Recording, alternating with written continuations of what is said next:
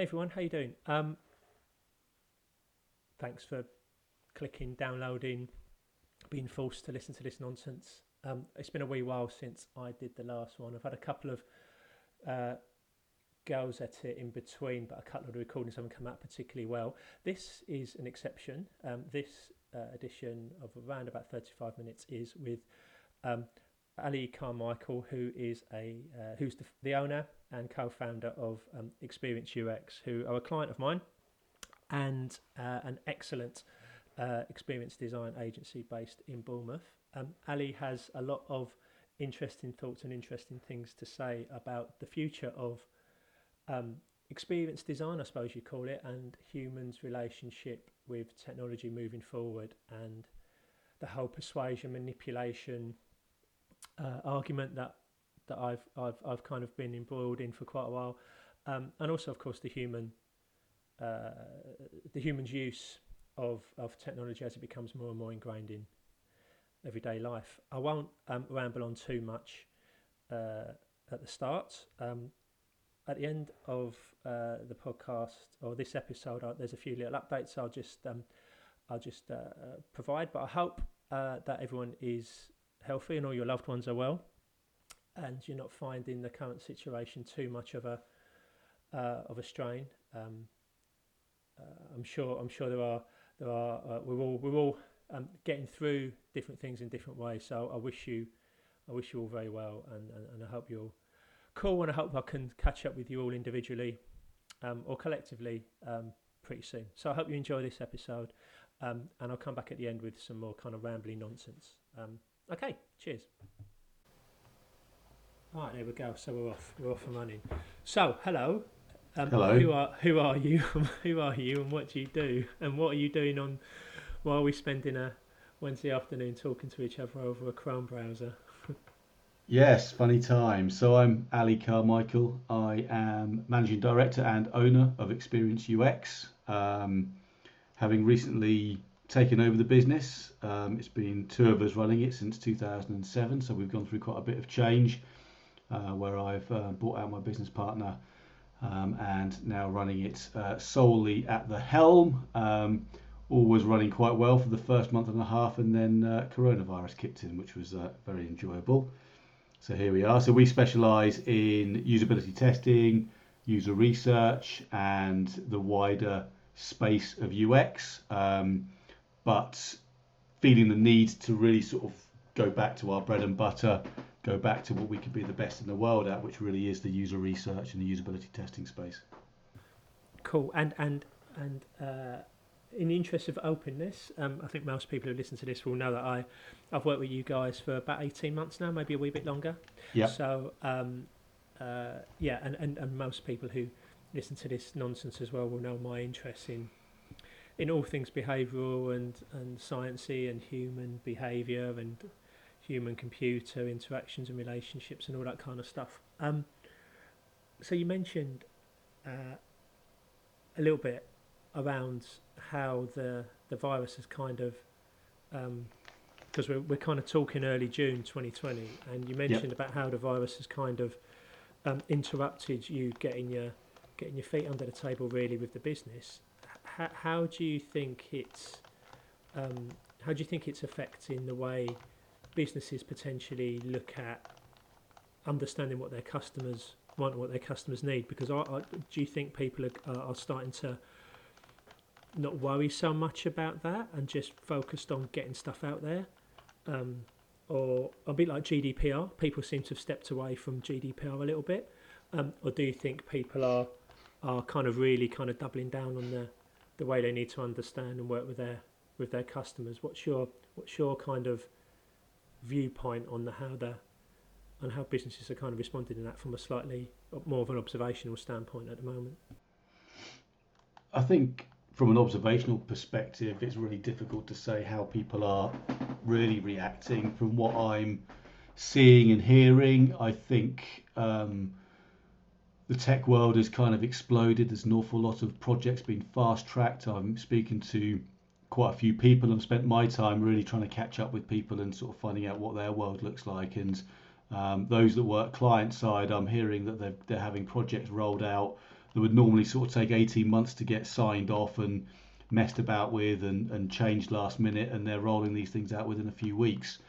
So I think the focus hasn't been so much on the user, on the customer, on understanding and designing solutions around them so much, because there's been an absolute need to get things to market quickly, certainly in the health space sector, and in the retail sector, and now we're seeing in the restaurant sector as people move from being able to serve their food to table, having to switch to an online model that allows people not only to order their food online but also to arrange for delivery and pickup, and these things have been rolled out at quite a big speed. So my feeling is that there's going to be quite a deluge of projects, products, digital services that have been moved out quite quickly and haven't really gone through the processes that they probably would normally go through, and certainly haven't had the time to look at them and plan them from a user perspective, or test them from a user perspective before they get rolled out.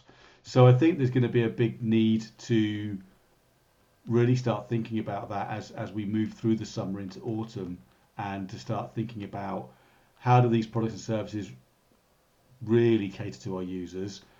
How are they going to survive the long term? Because if there's a lot of these products and projects that are out there have gone live, they're not all going to last forever. So those that want them to are going to really need to start thinking about getting them redesigned quickly and reshaped quickly. That's an interesting one, isn't it? Did you? Because I've got my own thoughts on, and I hate this word, this pivot word, but a lot of businesses have done that, haven't they? They've pivoted the way they deliver services one way into another. Yeah. And I don't know whether there's real longevity in that. And on the other side of that coin, do you think, with your background in understanding users and user behaviour and user experience, do you think it's a case that the way businesses have had to change in delivering their services will change the behaviour of the customers, or will eventually customers go back to what they've always done? And you talk a lot, and it'd be great if you could talk a wee bit about this in a second, but you've talked a lot about mental models in the past. So do you think that do you think that customers' mental models have been changed because businesses have had to change the way they deliver their services? And if so, how are people going to go back to, are customers going to go back to the way they always kind of behaved, or is it kind of changed for good because of necessity? What do you think about that? My view, and it is really just my view, sadly, is that I think we will get back to pre-COVID-19 when it comes to our expectations and our decision making. I think there'll be a window where we remember and still live a life of wanting to do good for our local providers, wanting to be more conscious about where we're buying from and who we're buying from. Not really minding that we can't get something delivered tomorrow. It's okay for something to be delivered in a few days' time. For not having to wait for the sales to get stuff dirt cheap, and actually feeling I want to buy products at the right price because I want that product and I've taken my time to think about wanting that product. So I think maybe we're buying less at the moment. We're buying things that we really want and really are going to enjoy having. And I think that's a great world to be in. I think that's a really nice space, and I would really love for that to be the continuation of how we live our lives. But once we start getting back to buying more from Amazon and getting things delivered tomorrow, once we start going back to using the more nationwide providers who have got probably the slicker processes and websites and stock and delivery options, then I think we'll slowly start getting, unfortunately, back to where we were before. And why do you think we do that? Because you've worked with heaven knows how many different customers and audience types, for want of a better word, and needs and demands and motivations over 15, 20 years. Is it I've got my own ponderings over it, but is it just an intrinsic different layers of maybe something like Maslow's hierarchy of nonsense or need? Sorry. Well,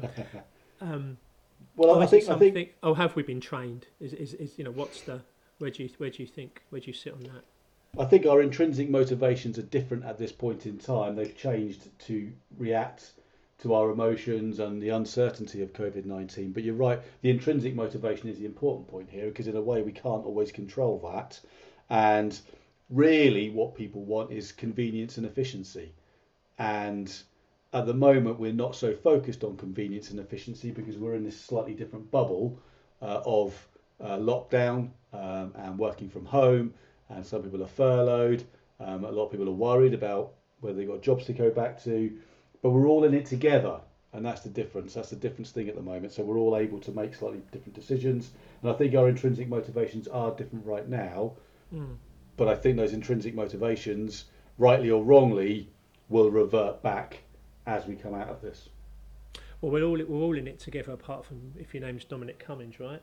Because he's not, is he? But okay. So how? Okay, so there's a bit of an ethical kind of quandary there for me.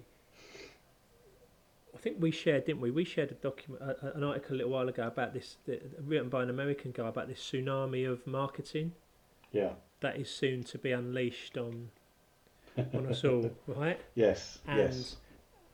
And we're kind of seeing it at the moment, right? I mean, we were talking only earlier today, weren't we, about marketing and about how neither of us are marketeers, but marketing does feed some intrinsic motivations within us all.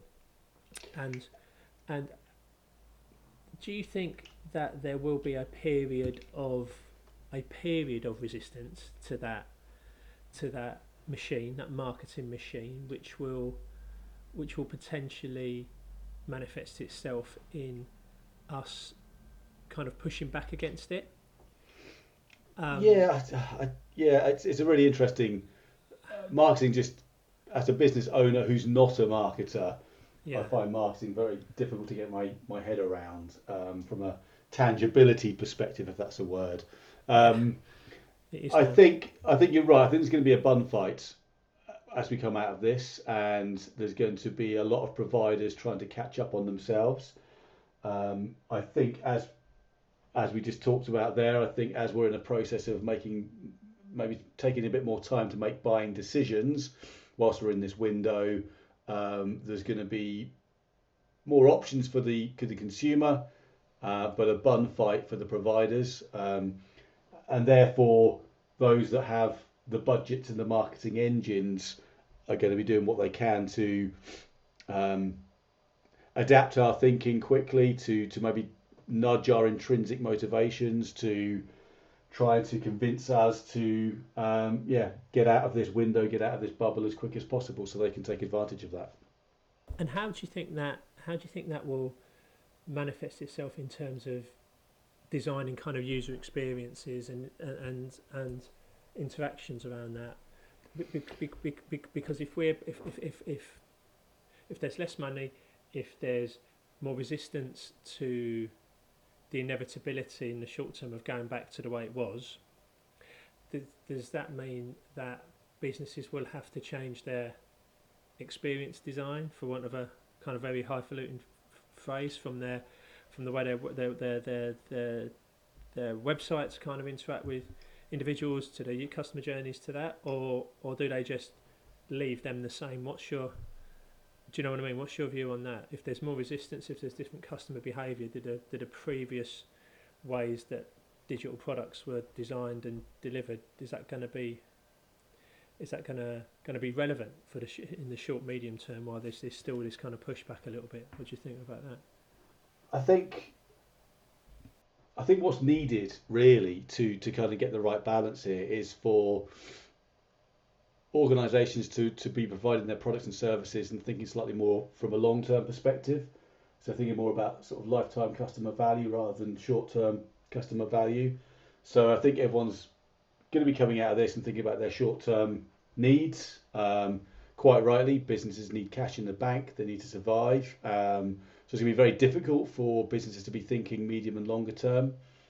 Certainly those that have been really affected by this. But I think the big change comes for those organisations where they start thinking more about lifetime customer value and start to think about their products and services from a longevity perspective, and how if we can, rather than just trying to flog things to our customers and our users immediately, can we start building up proper relationships with them? Can we start really genuinely caring about our customers and our users and leaning in a bit more to understand them, to understand what they really need and what they don't really need, and shaping our products and services around that. You've raised a really interesting point there, and you said the word caring, right? So I've been looking online quite a lot at the moment, quite a lot recently, around the George Floyd situation and how, for want of a better word, brands are exploiting what's going on in the States, in terms of their very kind of, not even sycophantic, that's the wrong word, but very crude. For example, the Hilton hotels saying they stand together with the black community, right? I find that really, having grown up in North, we talked about this the other day as well, having grown up where I grew up in North London, where a lot of my mates were black, and there was a lot of trouble with the police for all of us, but specifically, certainly them. Seeing Hilton hotels put out nonsense like that doesn't show a level of care to me. That shows opportunism. Do you think then that the way user experiences are designed, as opposed to the way marketing materials are designed, is the way to show for brands to show that they really care about their customers? Because there is a lot of resistance, I think, in people to go, well, you don't really mean that. What you're saying as a brand, you don't really mean that. You're just trying to take advantage of this situation. How can we design care, and how can we project care into the way experiences are designed, or products are designed, and have you seen any examples of that because you've worked with companies from, charities, companies of all sizes. Have you seen any instances of that you would kind of reflect back on and say to any businesses now, this is the kind of thing you want to start looking at? I think it's interesting, this, we're talking about a very big subject here, but people work in these brands, and they are people. And we look at these organisations, and some of the massive global organisations, and some of them have big histories that are, they've been up and down, shall we say, but they are genuine people that work within them. So I think it's the organisations have to think about being genuine as a brand, but the people that are on the marketing team or on the digital marketing teams are just the individuals, and there might be a bit of a sign-off process going on there, but how much is the digital marketing team really tying into the brand of the large global organisation? It's a snippet in time. They're not taking on board the overarching brand and what it means to the world, and how people feel about the world, and that's a whole conversation in itself, really. What can these organisations do? You can't genuinely be specific to any one customer as a brand. The individuals that work within your organisation can be specific and individual to each and every one of us if they have the right infrastructure in place. But what can they do to care? I think it's got to be genuine. You've got to, as a brand, think about what you mean by caring. Think about what role that plays. People can see through the noise now. So when a tweet comes out or an Instagram update comes out from a brand saying something, most people can see through it if it doesn't quite tie in with the overarching brand. And they might be saying something that's honestly and genuinely coming from the heart of either the individual or the team that's putting that out there, and that's absolutely right. And the brand will be standing by these statements and will be saying, look, this is us, and we stand by that. They may have a history, but at that point in time, that's what they believe. but you can't demonstrate care in a moment of time. That only happens over a long period of time.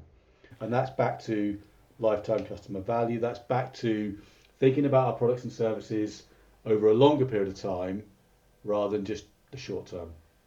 It's a really good point. How can you underpin that then with the work you do, Ali, and EUX do? How can you underpin that kind of? So let's take a great example, right? So let's take an example of a business that is moving in the right direction. So EUX work with the Open University, right? And I'm a student of theirs, and I see them very much as a brand, for want of a better word, that really cares about people and cares about knowledge and education and supporting people in all levels of society, in inverted commas. How can you reinforce that perception I've got of the business in the type of work you guys do, and how do you kind of maintain that throughout the whole piece of work you do, from the strength of your research through to your kind of your usability testing and potentially a little bit of kind of solutions design. Have you got any ideas or examples of how you do that? I think the core aspect of the work that we do, which is helping our clients, and the Open University being one of them, going out and doing the research up front before designing new products and services. And then when these things are in play and they're being developed and prototyped, we're brought in to bring the end users in to test these products. So they're genuinely thinking about their end users. They're genuinely thinking about designing products and services that meet the needs of their users. It's not just an idea that someone's had within the organisation that they want to roll out because it's the fun thing to do at the moment, or it's the latest fad, or the competitors are doing this. It's a genuine desire to understand and lean in to their customers and their users and shape things around that. So, as you say, they have a very broad spectrum of an audience because they're distance learning. That opens up the possibility of education and people getting degrees that they might otherwise find very difficult to do. So it's a very important service they provide to many people in many different lifestyles and many different situations who might not otherwise have the opportunity. And you're a student yourself, Dave, and you're managing a family, a household, a job, clients, customers, and other lifestyles that you got to do whilst having the desire to be educated and to expand your knowledge, and the Open University allow you to do that. It's interesting. One of the things that we've been speaking about quite a lot recently, you and I, is around what the OU have done really well, and I think as a result of the work you guys have done with them, is they've individualised student experience to a certain extent. It's a big part of a student life. You get an individual experience, and you're presented with lots of individual choices and opportunities. And one of the things that is has always been very prevalent in the wider digital space, the wider digital product space, is that kind of that personalised experience, and we've done a few talks recently on the personalised and individualised experiences, and sometimes I find them very overwhelming. Actually, I am confronted with sign-ins, pop-ups, feedback loops, that kind of stuff. Do you think we're reaching in for some businesses and some industries and some types of products? Or do you think we're reaching kind of saturation point with personalisation? Do you think the very nature of personalisation is actually turning people off of do you know what I mean, of interacting? I think the problem we've got at the moment is that personalisation can get lazy, and I think there's a lot of lazy personalisation out there, and that's what most of us users are suffering with, because a lot of these websites, tools that companies are using have personalisation features, or they might plug in Salesforce to provide a personalisation service, but they're ultimately sort of flicking a switch and turning on personalisation because it's available and it's the kind of the thing to do, rather than, as per what I was saying earlier, going out and really understanding what are the needs and requirements of their different user groups and what would personalisation look like to them. What is the need of an individual service? Does it need to be individual, or does it just need to be better? What does personalisation look like? Is it as simple as just saying, hello, Mr. Carmichael, welcome to our website. Sign up here, click this box here every time you come in, or here's some content because you looked at it last time. Or the one that really bugs me is, here's a bunch of products that you've already bought, but because we saw you looking for them, we're going to show lots of the same product at you. I mean, that's very lazy personalisation. So I think there's a role for personalisation moving forward. And I think as our services become more clever, as we think about the relationship more, as I talked about earlier, it's that longevity of the relationship, we can start building on a more personalised service over a period of time, rather than turning on personalisation and expecting it to work. So I think we've got two ends of the scale there. I think you've got lazy personalisation, which really doesn't add to the experience. But then we've got maybe organisations trying too hard to provide an individual experience when an individual experience isn't really needed. It just needs to be a better experience. Yeah, okay, that's a really good point. Do you think that laziness is as a result of this desire and craving for data and big data and in inverted commas? So do you think, rather than have confidence in the way we've designed, or we design online experiences to feed into that long-term value narrative, do you think we kind of, or the industry grabs for personalisation irrespective of whether it's beneficial to the user, because of this desire for data, this desire to keep feeding this data machine? Yeah, I mean, there's a definite desire for data, but I think the kind of some of the laziness is because they're relying just on the data, and that's the flip of it, which is we have so much data, we move away from understanding the human aspect of it, and that really is, I think, getting towards a problem as we build into that, as everything becomes more automated, everything has data behind it, people are using the data to make decisions because it's in front of them, because actually it's easier once it's set up. They invest an awful lot of money to get the data, because once we've got the data, we've got it and we can use it. And actually, if something doesn't work properly or we make a mistake, we can kind of turn to the data and say, yeah, but we followed the data. That's what the data was telling us. Whereas actually leaning into your customers, leaning into your users, understanding them on a one-to-one basis, understanding those intrinsic motivations, challenging our brand, challenging our products and services, challenging our marketing goals based on pragmatic, sleeves rolled up, on the ground understanding of our customers and users. Yeah, it's going to become a problem where the data rules everything and everything becomes automated and personalised in inverted commas, but there's no leaning into the customers, and therefore we're not really seeing what's going on, and therefore we're not really designing our products and services around what the users need. That's a really interesting point. Can I throw two things at you? And like all these little podcast chats, I never we as those who have been on it, I don't really give the people who are kind enough to come on a chance to prepare, because it's always a bit it flows a little bit better. But do you think? I believe that the reason that we've ended up where we've ended up with, in many cases, a disconnect between, or an ever increasing gap between what technology and digital products could be, and what they are in terms of how they can support people. Right? I think there's a massive gap, and we're nowhere near fulfilling our potential in terms of what digital technology and products and websites and apps and etc. Can do. And if we can't get that right, we haven't got a fucking chance with AI, frankly. I think it's a result of this desire to grab people's attention.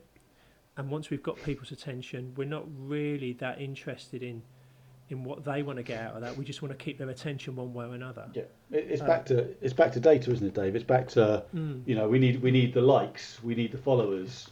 It's not it's reporting, it's internal reporting. We got to report up, we got to show movement, we got to show progress, and you can't it's difficult to report back on a few conversations you've had with people that have provided a bit of insight that you might not otherwise have had because you've only spoken to a few people. Whereas when you've got an extra 1,000 followers, 500 people have liked this article. That stuff you can report on and be successful in your job, and that people have to do that, and that's a role people have, and that's important, and that is part of the process. But it becomes a problem when people stop thinking about the human and it becomes too much of their world. But can I ask you a question then? How do you deal with that? How do you deal with sitting down with a client potentially who has gone, well, actually I've got 1,000 new likes, or I've got 10,000 people who viewed that post, and you're coming to me, Ali, and telling me you've had conversations with 5 customers and they've said something different. So how do you where'd you go with that? There's different levels of conversation. I had a conversation with a client yesterday, and we were talking about the stats, and he works in marketing, and his role is obviously to get people into the website and to get them to sign up, and he's a great guy and really honest and open and looking for the service that they provide to really reach out and get a bigger audience, but not to get a bigger audience for the audience's sake, for the figure's sake, because they want more people using their service.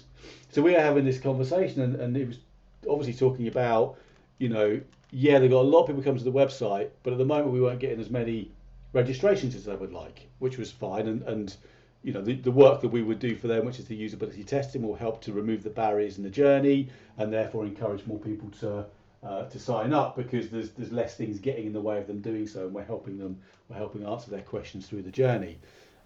But actually, as I said to him, but the thing is, really the goal here isn't registrations. The goal here is engagement. There's no point in getting people to register if they then never use your service again. So really, you've got to think about what the ultimate goal is here as a business, and this is back to kind of the big questions about caring and things like that.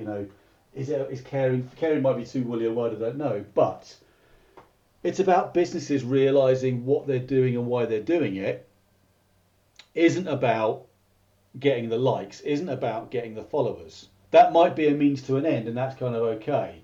But when you focus so much on those numbers, you kind of lose sight of what it is you're doing and why you're doing it. So really, the organisations have to have those kind of values and visions in place that are genuinely trying to design their products and services to do better, to provide a better service to their customers and users. And when we're reporting on the numbers, it's great. Okay, we've got 1,000 more followers, but what does that therefore mean? So we don't just sign off and go, whoopee-doo, an extra 1,000 followers. What does an extra 1,000 followers mean? How many of those are engaged? How many of those are coming back? How many of those are actually using our service? How many people are getting through the next stage of the process, etc., etc. So that's in that level of service. That's the important aspect there. But you still got a lot of people out there who are just about trying to they're trying to sell product, and again that's kind of fine, because that's your job and that's your business, is trying to shift more product, and actually we just need to sell this flower pot right now. We're not so fussed about longevity at this point in time, and that's where I think that the change needs to happen. I think organisations have a responsibility to be thinking a little bit different, and we need to move away from brands and products that are throwawayable. And you buy them, you can't quite remember why you bought it. It does a little job for a short period of time. The quality isn't very high. You're going to chuck it eventually. Should we really be spending our time buying those things as customers, and should we as brands be developing and selling those products? Another question, I suppose. Questions. Do you see, because you always ask some questions that really make me think, and do you see that as a big part of what you guys do, and also a big part of asking the right questions, not just the right questions, but in the right language. Do you think that is, with what's going on with COVID and the landscape from a economic, societal, business, digital point of view, do you think not only asking the right questions is important, but do you think asking the right questions in a slightly different ways is more important? Because that's one thing I've always been impressed with at UX, is the questions you ask are really very different to to how I'd ask questions, and you kind of pull out slightly different responses than maybe one would normally get from I very think kind of I do think you see that as a growing part of what you need to do? yeah, I think often when we're working with our clients and looking at questions that we ask, when you're asking questions about your own brand, you are asking them in a way where you're trying subconsciously you want people to like what you do. You subconsciously you need people to like your work, and there's always a marketing aspect to it as well. So you're trying to kind of sell and trying to promote. So you've got those two things battling with you when you're trying to put your questions together. And you've got to remove that when you're trying to ask questions and not think about things from a marketing perspective and not think about things trying to get a positive reaction. It's trying to get into the reality of what is actually going on. Better to know now than to find out when it's too late. Better to get under the skin of that and work out exactly what's going on. We've got people registering, but they're not engaging. So we can blow the trumpet about our registrations and run those reports and look at how good we are and carry on that marketing engine and keep sending out emails and keep sort of getting people to sign up. But it's not an engaged audience. So the business will ultimately suffer because of that. So you've got all this positive reporting, but a business that suffers. So there's got to be a step back from that. There's got to be a thinking about what we're really trying to find out here, and probably a desire to actually get the bad stuff. Go out there to find what the problems are rather than to confirm the good stuff. And we, in our nature, are there to look at where the barriers are. What's stopping people doing business with you? Why are people unable to complete the form? Why are people unable to find what they're looking for? Why are your customers not advocates? There's normally barriers in the way, and so our reporting back to our clients is normally highlighting the issues, but it's got to be done in a way that's we're not there to sort of point fingers or anything. Our job is to help and support, so they're always wrapped up as a recommendation rather than a finding. But we can't get those recommendations that really solve the problem unless you're asking the right questions in the right format. Two aspects to that, two kind of further kind of lead-ons from that, which I think are probably more relevant than ever nowadays, is firstly, how much emphasis should we put, should any business that's developing new products and developing new digital products, how much emphasis should we put on asking questions that incorporate the wider context of an individual or a group of individuals, i.e., how far do we go down the line to move away from click here, do this, or observing them through that? How far do we go into how far can you go into their intrinsic motivations before you kind of end up in a bit of a kind of rabbit hole? So how do you balance that as a kind of experience designer? I think you have to look at the overall experience, and again back to kind of a slightly longer term experience that maybe loops its way back round. So it's not necessarily about sending people down one rabbit hole and kind of never seeing them again. It needs to be cyclical. It needs to be, this engagement right now is the first step of many engagements we're going to have over a period of time. So we need to treat you like that. We need to understand where you're at right now in your Mr. Customer in your world, and therefore what kind of user profile do you fit into, so we can help you find what you're looking for right now, answer any questions you have right now. They're going to help you make a decision whether to buy with us or not. But either way, whatever you do now, we want to make that experience pleasant and memorable, so we can build on that. And I think we do need to be able to have the opportunity to capture information from our users if they're willing to give it. But we want them to be wanting to give it to us because there's something they're going to get from that, because they've decided to do that because they like our brand, they like the way we're talking to them, they like the products we provide. And even if we haven't got the product for them right now, we're more likely to get business from them in the future if we're talking to them at their level and we're understanding who they are and we're giving them the choices, rather than trying to force them to sign up to our newsletter and then it's become another number in our sign up list. Can I ask you a question leading from that then? Because that's a really good point. Do you sometimes see yourself and the work you do and researchers and experienced designers, do you see them as really being the eyes and ears of your clients? Properly, you used the term leaning in a lot in the last half an hour. Do you see yourselves as that? You know, you're really the eyes and ears to a certain extent of clients and their relationship with customers that cannot be understood in any great way by looking at a social media feed or looking at a database of click-throughs.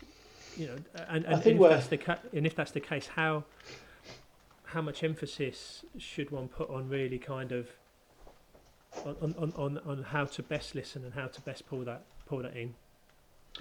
We provide the pragmatic view, and I think that's a really important view that more businesses need to have in their conversation, have in their armory. I think because it's not quite so tangible, you can't point back to it as a point of reference all the time.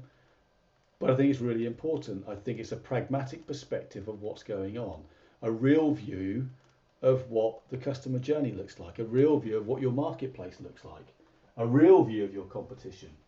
You know, we see this a lot where, you know, oh yeah, we know our competitors, they're a bit showy, but their products aren't that good, and that may be true. But if the customer sees their competitors as a leading player, or oh, isn't that a really nice website, or I really like to engage with them, or I really like their social media, that's important. That's reality at that point in time, and you need to admit to that and accept that and be able to react to that accordingly. There's no point just kind of fobbing off part of the world because of your own perspective or what you know or what you think you know, and sort of going headlong into products and services and projects and campaigns that you believe are right, without understanding what the world looks like in the shoes of your user. And the data gives you the patterns, and the data is important. I'm not here to denounce data as an evil player in all of this. Data is very important, but it needs to be used effectively, and it needs to be used in line with that real world view, because otherwise you're kind of always missing that point. And if you're not looking to challenge yourself by looking at it from a pure customer perspective, you might just miss out on a big business opportunity. That's a good way to end, Ellie.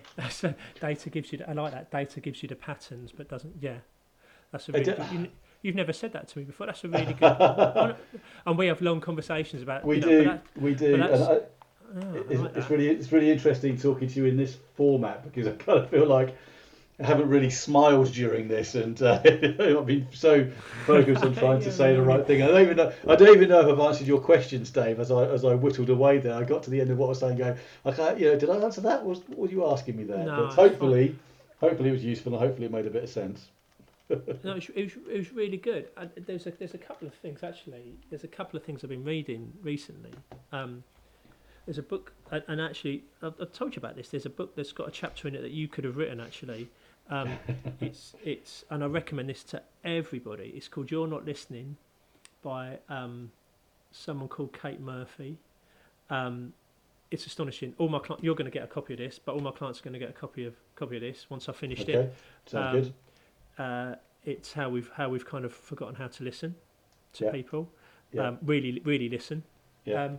And the second one is one called Attention, the Attention Merchants, which is it's kind of its subheading is the epic struggle to get inside our heads, by the big boys, by Amazon and Google, and actually how it's always been like that, and how that's changed the way we changes the way we interact with technology and each other. Yeah. So they kind of link. But no, Ali, thank you. That was fantastic. We're going to have to do another one of these because we haven't covered half the things I wanted to cover, and we have 45 minutes in, I think. Yeah, it's a pleasure as always. But yes, I know we're good at rambling on about things, and who knows if we make sense or not. Well, I never make sense. I know that. I'll get feedback. So thank you, mate. I'm pleasure. I'm going to press the big red button now, and all right. We'll start. But thanks very much, Ellie. Cheers. Thanks, Dave. Hey, so hope you enjoyed that. Thanks to Ali. Deep thanks to Ali for getting involved. So Ali's business is Experience UX. Check them out online. They do great training. They've got great blogs, great articles. I've done a few webinars with them in the past in terms of the future relationship between humans and experience design and tech. So do check out their content. Have a look on DuckDuckGo rather than Google. Search on DuckDuckGo rather than Google, and you'll find out a lot more on them there. Just a couple of quick updates on me. I've got a talk coming up on humane tech and the drivers for it, and specifically attention focused design and the knock-on effects of that on the 15th of June. For some reason I've been asked to talk at a Digital Leaders event, and for some other obscure reason a couple of hundred people have signed up to it, and that's on the 15th of June at 1 o'clock. So check it out. Just type in Digital Leaders online and you'll kind of find out what's going on there. More content, more information, more research, more papers, more thoughts have been published on that whole human and humane tech research piece on firesmoke.co, which is my little side research project. So have a look on there if you're interested in kind of continuing the debate and the thought process. A couple of really good books that I'm reading at the moment. You're Not Listening by Kate Murphy. Check that out. That's really, really good. And interestingly, The Attention Merchants, which is by a guy called Tim Wu. So check that out. Hope you're well. Send you much love and best wishes. And I hope to speak to you and see you again soon. Take care. Bye.